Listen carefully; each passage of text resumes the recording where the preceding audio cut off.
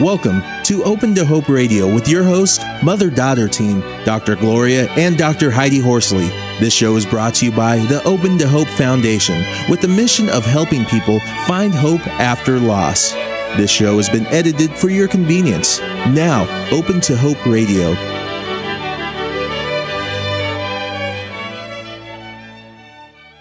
First guest today is Emily Laitmon, and our topic is finding meaning after the death of a child. Emily is a licensed clinical social worker practicing in New Rochelle and New York City. She is the bereaved mother of Daniel and editor of the book, Our Children, Our Hearts, Journeys of Child Loss and Remembrance. She has been a facilitator at the Bereavement Center of Westchester. Welcome to the show, Emily. Thank you. Thank you. Happy to be here. It's great to have you on the show, and I'm really impressed. I've really enjoyed this book, Our Hearts, Our Children, Our Hearts, Journeys of Child Loss and Remembrance. It's about 25 children who died, and their family members write about them. And what I like about this book, Emily, is, for one thing, they're pictures, which I love to see pictures of the kids. The other thing Heidi and I found about this book is it's a little different because it's really personal. I mean, it's not edited and worked together. You know, it's not quite as slick as some other books I've read. It's really from the heart. Right. People speak in their own voices, and we have quite a diversity of parents. It's not written by clinicians. It is written by moms and dads whose children have died, and siblings as well. And they really reflect a diversity of backgrounds and experiences. Yeah, it's quite amazing. And I also like the fact that I picked it up today, and I was in a hurry, but you can get through each story quickly. They're not really, really long, which I think is nice because you can get through a story and then put it down and come back later and get through another story. Right. And I like that part about it too. Yeah, because sometimes when you're suffering a grief and loss, you need to have short sound bites. Well, that's it. If things are too dense and too complex, it's hard to concentrate and focus. And I didn't find those kind of books helpful when I was newly bereaved. Mm-hmm. So I thought it was wonderful. Great. Well, Emily, I wanted to talk to you a little bit about your background and how you got into this. I noticed that you have had a child die. Can you tell us a little bit about that? It's been 10 years. Still sometimes feels like yesterday, but it has been 10 years since Daniel died. He was 12 and a half, and he was perfectly healthy, but had an asthma attack and anaphylactic shock, and was in a coma for a couple of days, and he died in a hospital here in Westchester. That is shocking. And were you a social worker at the time? Yeah, I'm a psychotherapist, and I have a practice in Westchester, in New Rochelle, as well as in New York City, and did not work with anything to do with bereavement or loss. And after Daniel died, I went back for some training, and I now lead support groups. I facilitate support groups for child loss on a weekly basis with parents who've lost their child. Now tell me, because I was a therapist at the time, Scott died also, and he was 17, killed in an automobile accident, and I worked on a surgical unit at a hospital, and I worked with a lot of families where there was death in a burn unit and all that kind of thing. I was truly shocked at how difficult it was. Were you? Were you surprised at how horrendous it was? How horrendous having a child die was? The pain of people who know will understand immediately, but it was important, really important for us, my husband and myself, to find some way of giving something back and remembering and having the whole world know Daniel. Mm-hmm. Immediately. We wanted not just his friends who wrote in and sent emails. We created a website, but we needed to do, and I started working in child loss about 2 years after. And it was important for us to find a way of keeping his memory alive, and I think that's the creation of the book. Is the first part is experiences and how a child died in the situation, but the second part is making sure that the world, as one of the moms said, the world knows Adam. Mm-hmm. Yeah. And it's a lovely tribute. Now, if our audience out there wants to write something, what would you say about writing? How did you get people to approach this? How would they approach it? It was very interesting. This came from most of the people in our support group, and people were journaling. They were writing, keeping some of their own personal journals, and some of them found that just putting the words on paper and thinking about them could be very cathartic. Others, when we talked about the idea of putting a book together in the group, they said, "Oh, no, I don't write. I don't do this well. My English is poor." And we met individually with these moms and dads, and immediately they just couldn't stop talking. They couldn't stop writing. So some of us took notes for them and then just gave them the notes back, and then they created their own essays. Oh, I love that. That's a wonderful idea. If you don't feel like you can write, tell somebody. Right. Or record it and let them put it down, because I think that's what's so powerful about this book, frankly, is that it's not skilled writers writing, in a lot of cases. I'm sure in some there are. And people are so real with what they are experiencing after the loss. They are real and they're honest and they're upfront in this book, which I appreciated because I could identify with a lot of those emotions.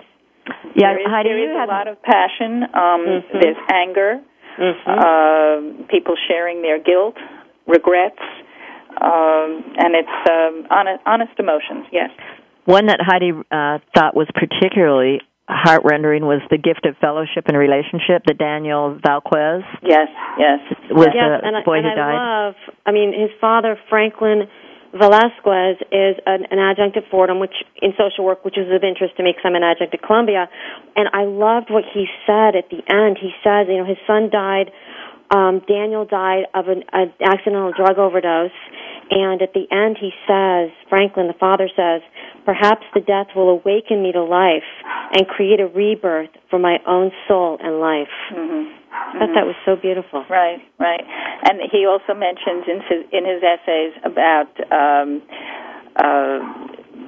fellowship, and the greatest gift is the gift of fellowship. So in his mind, he's going to be searching for God's presence in his life with others. And he gave quite a tribute to you, by the way, too, and the power coming of into groups. his life. Yes. And the power of groups and the power of people. Right, and what God has done. And we have many of our writers talk about religion and the anger that they have with God. And I loved Mike. I so identified with Mike, the sibling. Yes. Who basically said, as you can tell, I'm mad as hell. I'm angry. I am angry. And then he went on to list... Yeah, and I could so identify with that and appreciated his honesty. Now, we're hoping that Mike will come on to the show later on.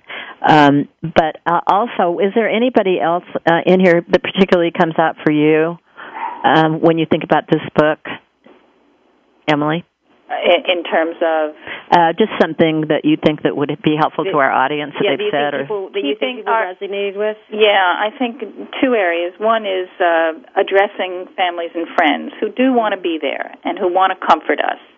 And how do they do that? So this gives some suggestions of listening to your friends express feelings, and that's not so easy to do, as we all know. And that's truly a gift and a skill to be able just to listen. And that's helpful to the mom or dad whose child has died, or the sibling. Yeah, you have a nice section back there on what people can say. Saying and writing the child's name often, just calling on the phone, and even if no one picks up, which is pretty hard to do early on, and talk, just letting you know we're thinking of you, we're there for you, give us a call if you'd like, So to reaching out to families and friends is a little bit difficult. And the other part of the book that I like is which all of us have written, is how we remember our children, our living memorials to our children. Oh, yes. Talk about that. What are some of the things that our audience can do out there to remember that you found? Since we started writing the book, I've learned a lot from other moms and dads and things that are happening all the time. But, having a fundraiser or a walk or a concert someone just did Swim Across America, where they put together a swimming team. Oh, my goodness. I think they do it throughout the eastern seaboard. I don't know if you have it out there, out west. I haven't heard about it in California, but it sounds wonderful. And so they put a team together, and in memory of a girl who died of cancer, and they call it Talia's team.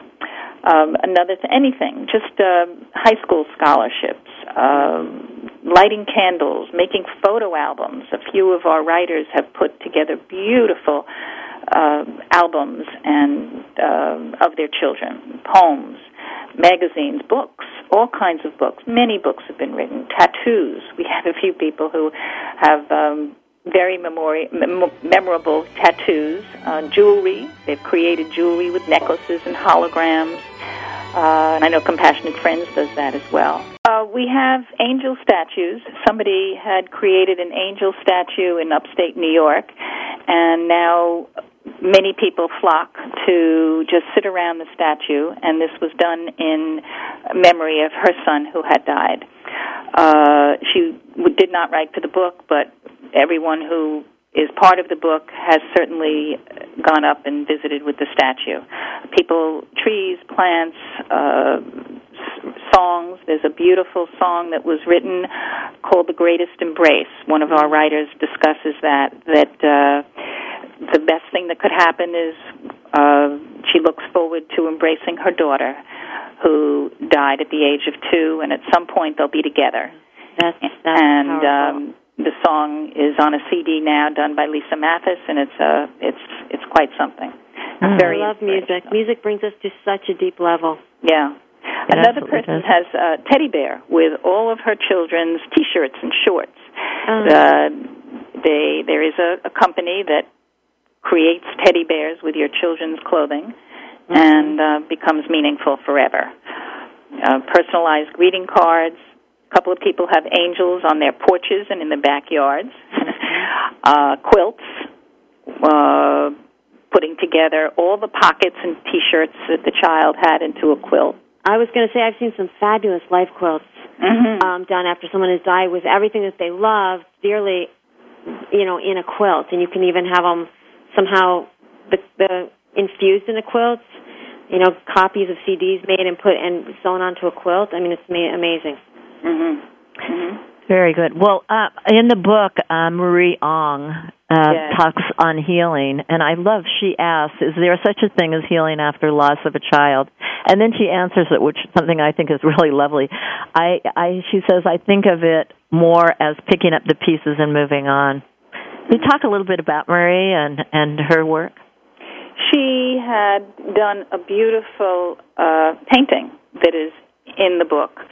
And this was right after her daughter had died. She created a painting where, it's difficult to describe, but the essence is that her heart is with her daughter, and her daughter is reaching up to the golden light and is not afraid of death. And her daughter was sick with cancer for a number of years. And so Maria had done a painting about that. But Maria knows a lot about healing. She's has a lot of philosophies of Buddhist philosophy. She's well-read. And the book also lists a number of helpful books and resources that people can get support and inspiration from.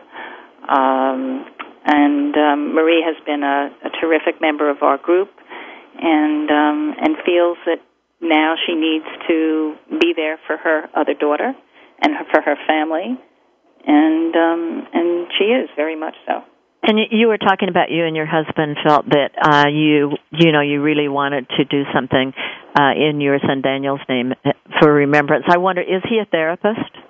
My husband, no. My husband is in business. But after my brother-in-law created the website shortly after Daniel died so that his friends could write emails to everybody, and especially to Daniel saying goodbye. I guess that was the first thing we had done, and then we supported a new children's hospital in Westchester, the Maria Ferrari Children's Hospital, and had some fundraisers and gave that money to the hospital. in order to set up a room for other children who were going through illness. And so we felt very, very good about that. Now, tell me, do you see with these groups and with the books and everything, a difference between men and women's grief? And would you have any advice for our folks out there who are newly bereaved? Men and women, as I think both of you know, mourn quite differently. And I think the best thing that you can do is, whether you have a spouse or a partner or any family member with different genders, is to respect and support the fact that people mourn differently. Yeah, how do you see the difference for our audience? Well, most of our group, I will say, most of our group is women, female moms. We have fewer dads. But when the dads come, a lot of them are less talkative, less communicative, but are really listening and are very much supporting their spouses and other people in the group through body language, through a hand-holding. So verbally, perhaps they're not communicating the same way as their spouse, but they really are there and need to do other things in remembering. We have a dad who has pictures all over his office and all over his house on his daughter, and Mom can't look at pictures. Mm-hmm. So it was suggested that he take those photos and put them in his daughter's room or put them aside so that Mom can deal in a little easier fashion.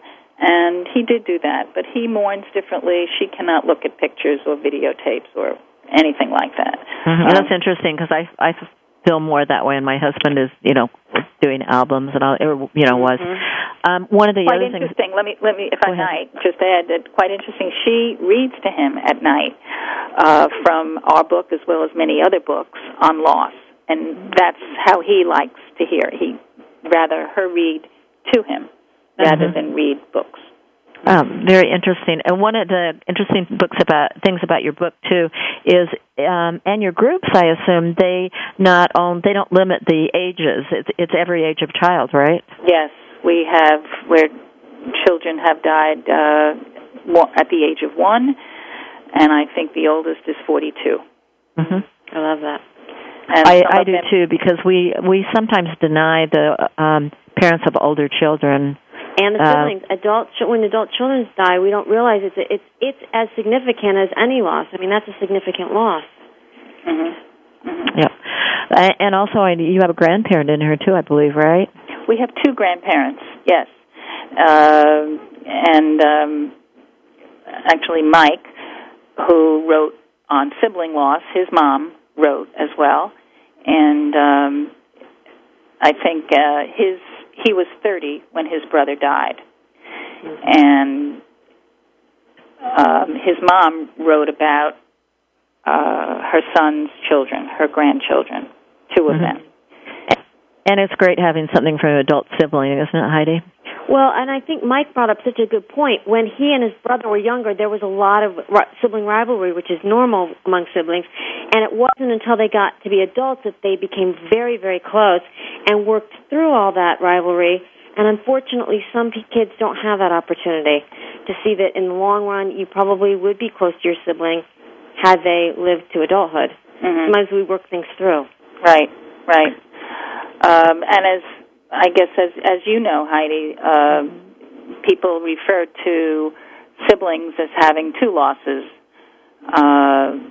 their brother or sister, and sometimes the abandonment of their parents, right, because the focus of mom and dad is on their child who just died. Absolutely. We lose the family we once knew. We lose the parents we once knew, because now we're living in a household of grieving people and grieving parents, understandably. Mm-hmm. But it is a double loss for children. Mm-hmm. So, Emily, if people live in the metropolitan area, New York City area, you're in private practice so they could get in touch with you? Yes, the private practice in Manhattan in New York City, and also in New Rochelle and Westchester. And the best way to get in touch with me is through email, I think, Laitmon@AOL.com. Okay, and it's, could you spell that for them? Sure. Laitmon is Laitmon @AOL.com. Okay. And if they're interested in the book, they can go to the book's website, which is Our Children, Our Hearts.com. Okay, ourchildrenourhearts.com. And the book is also on our website, too, thegriefblog.com right now. Mm-hmm. So they'll be able to get that book. Well, how did people feel when it was all done? I mean, did you have a party or, how did it go? We did. We had a launching of the book, and the writers were very, very enthusiastic, and what this has done for the writers is also quite significant. People have said, thanks for letting me have the opportunity to put into words the feelings that I've had in my heart for so many years. So some people, the children have died 25, 30 years ago. More of them are more recent. But still putting their feelings down in paper was very, very helpful. And we know that it will be well received, and it already is, by other people who are newly bereaved and need ways to cope and need something. And it's so hopeful. There's a message of hope in this book, which I think is really important. Mm-hmm. Right. I liked Molly Fuma, The Paradox of Healing. Mm-hmm. I wanted to read that, unless you've got your book and you want to read it. Go ahead. You go ahead. Okay. All right. Have you got your book? Okay. Or Heidi, why don't you read it, and we'll go out on the show with this. What page are you on? Can you tell me? I'm on page 149. Okay. That's right, Heidi. You don't have it. I've got it. Emily, read it. I have it. You want to read it? Okay, go ahead, Emily. We'll go out on the show with this. Okay. The Paradox of Healing.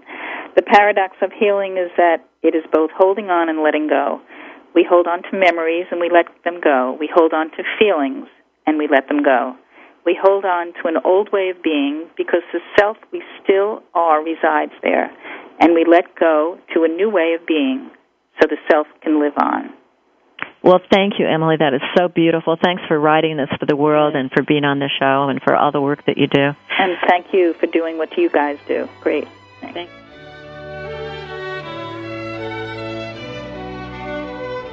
You have been listening to Open to Hope Radio. You can sign up for our newsletter, Facebook, and Twitter on our homepage at opentohope.com.